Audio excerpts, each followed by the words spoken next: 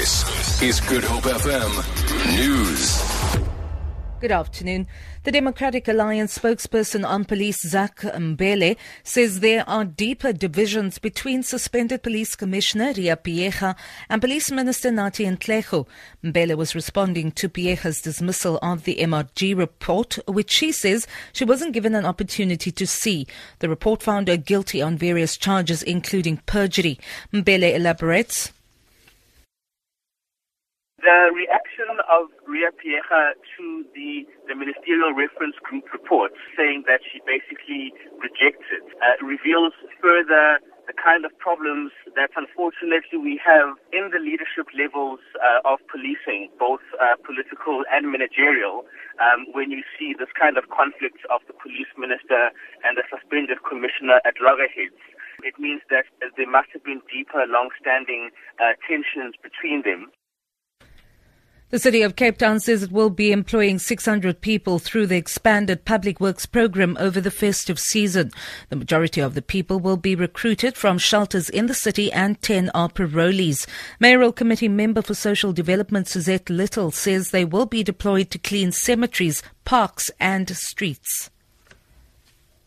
EPWE is a way of assisting the unemployed, but also those who are marginalized and at risk of ending up on the streets. This is particularly true of the parolees, who correctional services identify as being at risk of falling through a social net and migrating to the streets. This is a great opportunity to empower individuals by giving them an opportunity to earn money, build their self-confidence and restore the dignity of many. Foreign students studying in South Africa can breathe a sigh of relief after the Minister of Home Affairs announced that his department would waive visa regulations for those whose visas have expired. Malusi Gaba says the waiver is applicable to students whose visas expired at the end of October. He says students will be allowed to stay in the country until December 31st.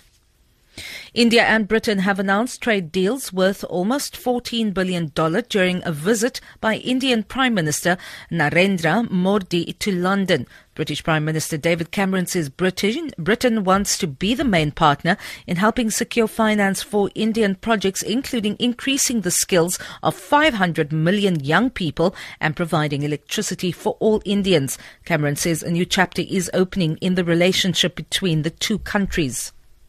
We want to forge a more ambitious, modern partnership, harnessing our strengths and working together for the long term to help shape our fortunes at home and abroad in the 21st century.